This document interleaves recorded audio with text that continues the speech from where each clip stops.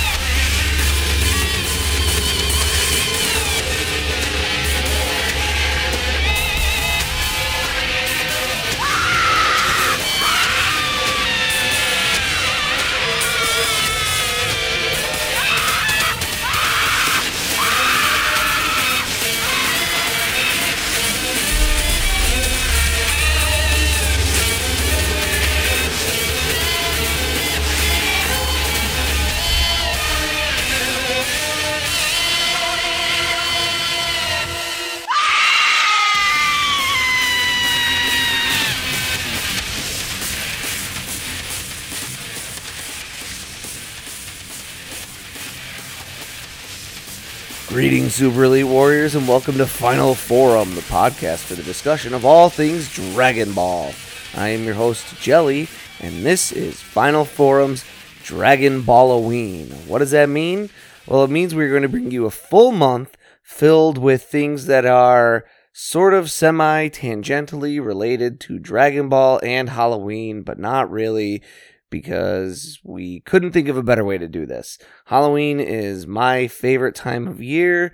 It might be Bikini's also, or maybe his is, I don't know, Space Hanukkah, and we'll do 8 days of podcasting during Hanukkah season. But Halloween is my favorite time of year, and I wanted to do something special for our listeners for Halloween. So what we're doing for our Dragon Ball-oween is taking a look at things that are sort of outside the wheelhouse of Final Forum in one way or another, whether that's what I'm going to do here today, which is to discuss characters and designs. We'll talk more about that in a moment, or what we'll be doing during our regularly scheduled episodes this month. We will be looking at movies or shows from creative people who worked on Dragon Ball that are not Dragon Ball shows. So for this year, 2022, Dragon Ball-oween, our 2 feature-length or regular-length episodes will be a commentary of the 1984 film Godzilla Returns, which features a extremely brief cameo from Akira Toriyama as an extra fleeing from Godzilla's rampage. And we will also be taking a look at Osamu Tezuka's manga/anime Don Dracula, which was a 24, I think, chapter manga that was collected into a bunch of tankobons, I think 8 of those, and then there were 8 episodes of an anime produced, and we'll be taking a look at that because the screenplay writer for that was the same as the screenplay writer for Dragon Ball.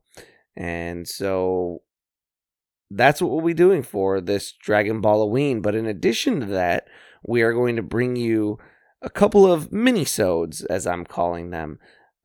Doing our show the way we do it is quite a bit of work, but I wanted to load up October with some extra fun goodies because, again, it's my favorite time of year, so let's celebrate that Dragon Ball style. Now, there's only so many times you can do scariest moments in Dragon Ball or scariest characters, and then you're out of things to do. So we're going with the more aesthetic portion of this time of year, the costumes and cosplay and that sort of thing. And yes, we should have started with a who has the best costumes in Dragon Ball episode or mini-sode, but we're not going to do that. Instead, I will be giving you, and later in the month, Bikini will be giving you our top 10 Dragon Ball character designs. So this is based purely on looks, purely on design, and it's up to the discretion of each person making the list to decide. So hopefully that all makes sense to you. It makes sense to me as I'm sitting here telling you. That's our plan for Dragon Ball-oween, the month of October, to try and do something a little bit special, a little bit extra for this fun, festive time of year during which I particularly like to take part. Without further ado, I'll be giving you my list now. Before I get into my list, I'd like to do a couple of honorable mentions and just throw out for you guys who just barely didn't make my cut.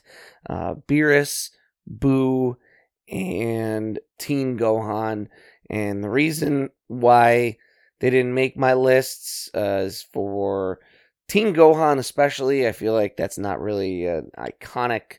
His character changes the way he looks a lot of times. Beerus just kind of didn't quite make the cut. And then Buu, there's not really one definitive Buu. I know for some of the characters I'm about to tell you that are in my top 10 designs, there's not one definitive of them, but deal with it, I guess.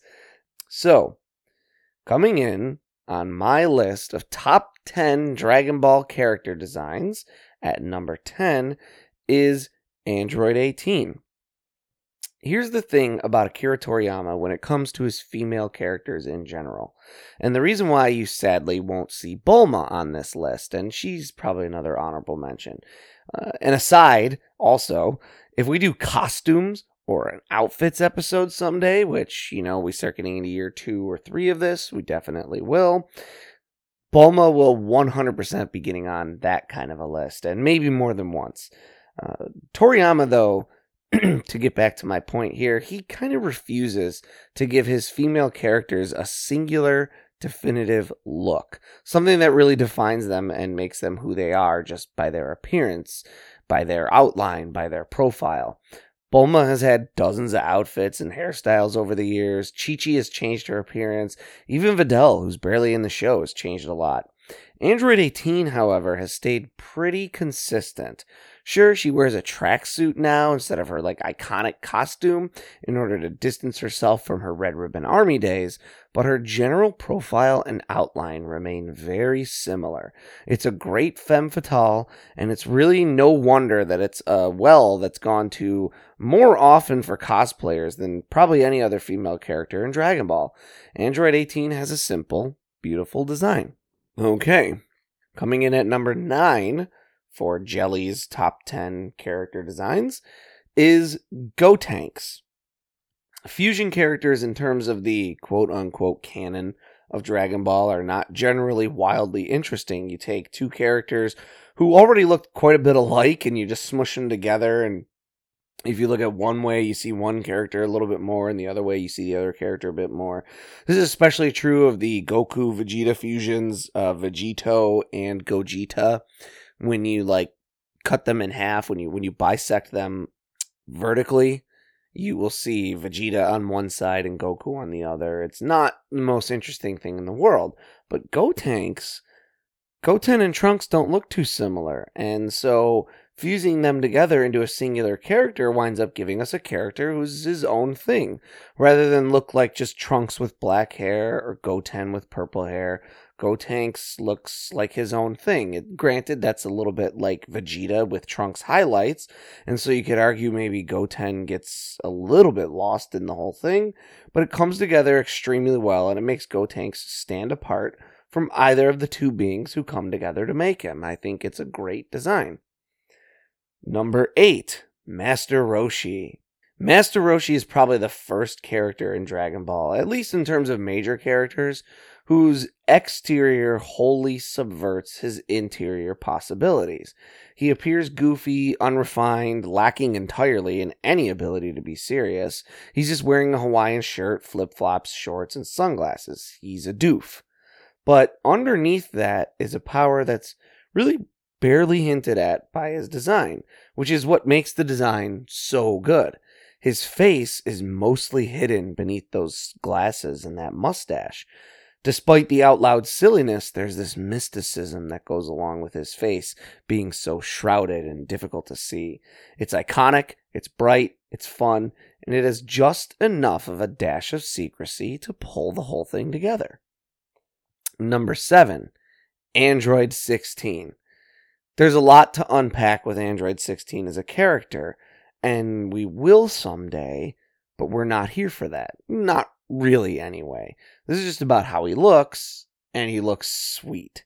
At once over the top and ridiculous, and somehow refined and kind of reserved, Android 16's exterior pretty perfectly encapsulates his interior, and that's why it's such a great design. He looks buff and strong, he can have this mean scowl, and he's got this fiery, angry red mohawk, but it all makes for a tough-looking guy. And then there's something soft, for lack of a better word, to it all that makes it inviting and almost huggable. You get to who he is as a character, where he's created by Dr. Gero in the likeness of Gero's son, and you start kind of picking up on even more intricacies to this design. How he's the only android that has plating, and not plating, but has armor and extra padding, almost like Gero in reviving his son wanted to make sure that his son wasn't ever hurt or killed again. It's a character who would stop at nothing to kill Goku because that's what he's programmed for, but he befriends birds and he's benevolent to all other life. And so it's this cool mix of looking badass, but also being a little bit floofy to him that makes it this perfect mix that is what Android 16 is as a character. Number 6, Mr. Satan. Mr. Satan isn't the coolest character by any means. In fact, that's actually one of the things that makes him kind of cool, ultimately. He's such a well-done, egotistical fraud that over the years, he's wormed his way into our hearts. And his design, it's great. In one look, you understand that he's a fighter and a showman, and that's because he's designed after a wrestler. He even has like a big old wrestling style belt.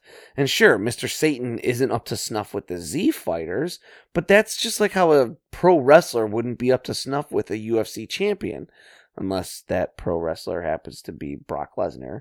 But Mr. Satan looks like a pro wrestler, and that tells you everything that you need to know about him.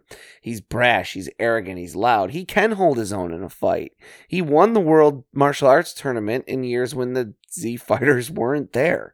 So he's among the strongest human beings. That just happens to make him weak in terms of what we know as a Dragon Ball viewing audience. The cape rules, the belt is great. It is just a perfect design for a loud, brash, braggart, and showman. Mr. Satan has one of the best looks in all of Dragon Ball. Number 5, Frieza. Frieza is one of the earliest examples of Toriyama taking his proclivity towards subversion and applying it to character design, specifically when it comes to transformation. Yes, Toriyama has given us characters who appear unassuming and made them into major villains prior to this. Vegeta seems small and unassuming next to Nappa, for instance, and then obviously he's the big bad of the Saiyan arc. And Toriyama has also used transformations to sort of subvert what we think about a character. Zarbon appears to be this very beautiful, almost effeminate character who then transforms into this monster, right? Then you get to Frieza. Frieza's first form is certainly playing off of a little bit of that, right? He's smaller than nearly any of his henchmen in his first form, but they all fear him, and he wields this unimaginable power. Then he transforms into his second form, and he becomes bigger and more monstrous, and then his third form is even less humanoid. Not that he's super humanoid to begin with, but it's even more monstrous. And then he's going to transform again. He's going into his fourth form, and he's smaller, he's sleeker, he seems even less threatening in appearance than his first form. It's like he's the most efficient version of himself, and this is like the first time that Toriyama kind of brings that into your mind, that being bigger and more monstrous is not the only key to strength, that making yourself more efficient and sleeker, you can be a better fighter. Add a little bit of oddball kind of gender bending and confusion to Frieza, and it's this great design that subverts your expectations. It's awesome. It's one of Dragon Ball's best again. Number 4, Perfect Cell. Cell himself is a great example of Toriyama being essentially dragged, kicking and screaming by his editor to make something that winds up being great. We've all heard a lot about that already during just the first episodes we've recorded of this podcast. How Torishima told Toriyama that his initial story submissions were frankly crap. How Toriyama didn't even want to do a successor to Dr. Slump. How Toriyama wanted to quit doing Dragon Ball several times. He was pushed and prodded and ultimately forced to do a lot of these things, and they wound up being for the best, because while Dragon Ball is from the mind of Akira Toriyama, it is a collaborative effort, and it wouldn't have happened without his editors. Enter Cell. Toriyama had planned for androids 19 and 20 to be the big bads of the android arc, and his editor told them that that wasn't good enough. They weren't good designs, they weren't good at, final baddies. So Toriyama creates 17 and 18. Still not good enough. He creates Cell. In fact, Toriyama winds up kind of loving semi-perfect Cell as a design and wants to just stick with that. Not good enough. So, Toriyama's pushed to give Cell a perfect form, and we have one of the most iconic characters the franchise has ever seen. He's this perfect combination of sleek and outrageous. Kind of like if someone smashed Frieza and 16 into each other in a lot of ways, right? It's bombastic, it's outrageous, it's got all those greens and whites kind of playing off of each other, but it's got that purple mixed in, and it's got some sleekness, and it's got some shine to it. It's biological, but still has a bit of roboticism kind of to it, certainly of androidness. There's ego and refinement. Cell is an excellent character and has a spectacular, dare I say, perfect design. Number 3, Piccolo. He's an angry elf. It's a trope as old as fantasy itself. And yes, obviously there's much more to Piccolo as a character than that, and as a design. But classic execution deserves points as well, and Piccolo is classic. Pointy ears, fangs, green skin, pointy nails, claws, all that. It all works. It makes him seem imposing. Then we get to the not-so-classic things, at least in terms of borrowing from other places, with his design elements. The clothing is just on point. The big shoulder pads are undoubtedly part of Piccolo's absolutely iconic look. But even when he ditches his weighted training clothing, he looks cool as hell. The contrast of his clothing to his skin color is spectacular, with the purple and the green, and you could tell just by looking at this guy that he's the strong, silent type. People have been dying for Piccolo to take more of a spotlight role in the series once again, and that's in no small part because he's just so dang cool to look at whenever he's in that spotlight. Number 2, Goku. We've talked in the past about how, or at least I have specifically, about how a hairstyle can confuse me because I'm a big old dummy, and if someone gets a haircut, they look like a completely different person to me. Luckily, Goku's hair has never changed. This absolutely iconic hairstyle gives the main character of the work a distinct, unique outline and shape, and as soon as you see it, you know exactly who that is. It's a brilliant piece of design work. Add in the awesome orange and blue clothing, and it perfectly contrasts with itself, and you have this absolute home run of a design. And the kanji on it, the white playing off of that orange and breaking up so that it's not just such a color pack, is excellent. Goku is a home run of a design, and he's only beaten out by one other. So, to recap my list real quick, at number 10, we had Android 18. At number 9, Gotenks. Number 8, Master Roshi. Number 7, Android 16. Number 6, Mr. Satan. Number 5, Frieza. Number 4, Cell. Number 3, Piccolo. Number 2, Goku. And our number 1 design for all of Dragon Ball is Vegeta. Vegeta encompasses everything that makes a great Dragon Ball character design. Everything I've talked about above as to what makes a good design is represented in Vegeta.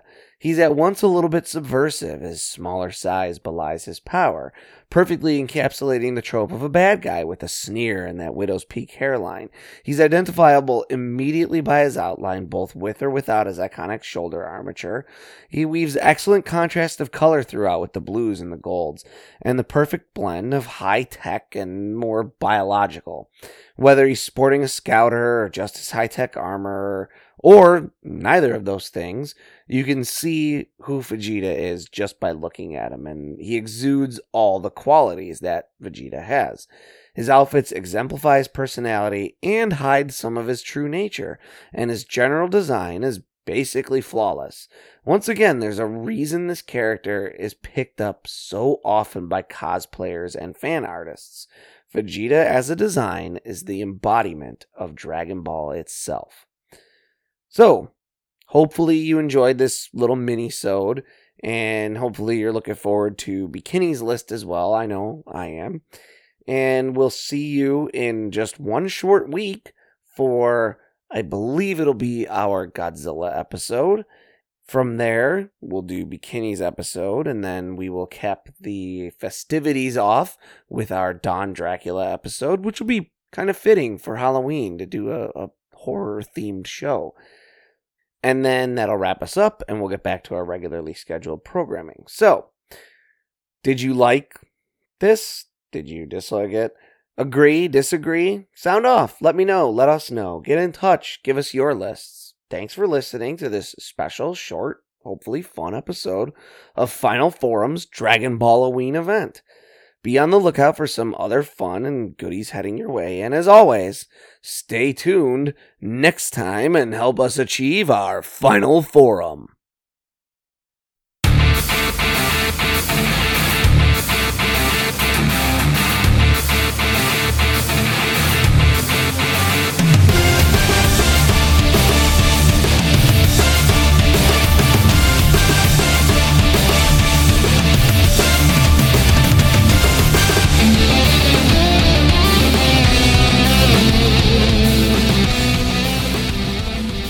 Final Form is written and produced by Tom Gwelly. It is performed by Dan Kinney and Tom Gwelly. Our webmaster is Dan Kinney. Our theme music is provided by YouTube content creator GVG Kid. Want to learn more about the Dragon Ball universe, including concept art, behind-the-scenes interviews, and recommendations from Jelly and Bikini? Connect with us on social media. Like us on Facebook. Follow us on Twitter at Final Forum Pod. Make sure to subscribe, rate, and review wherever you receive your podcasts. And of course, make sure to share it with your friends and family and help us spread the word of the glory of Lord Frieza. The Frieza Force thanks you for your listenership.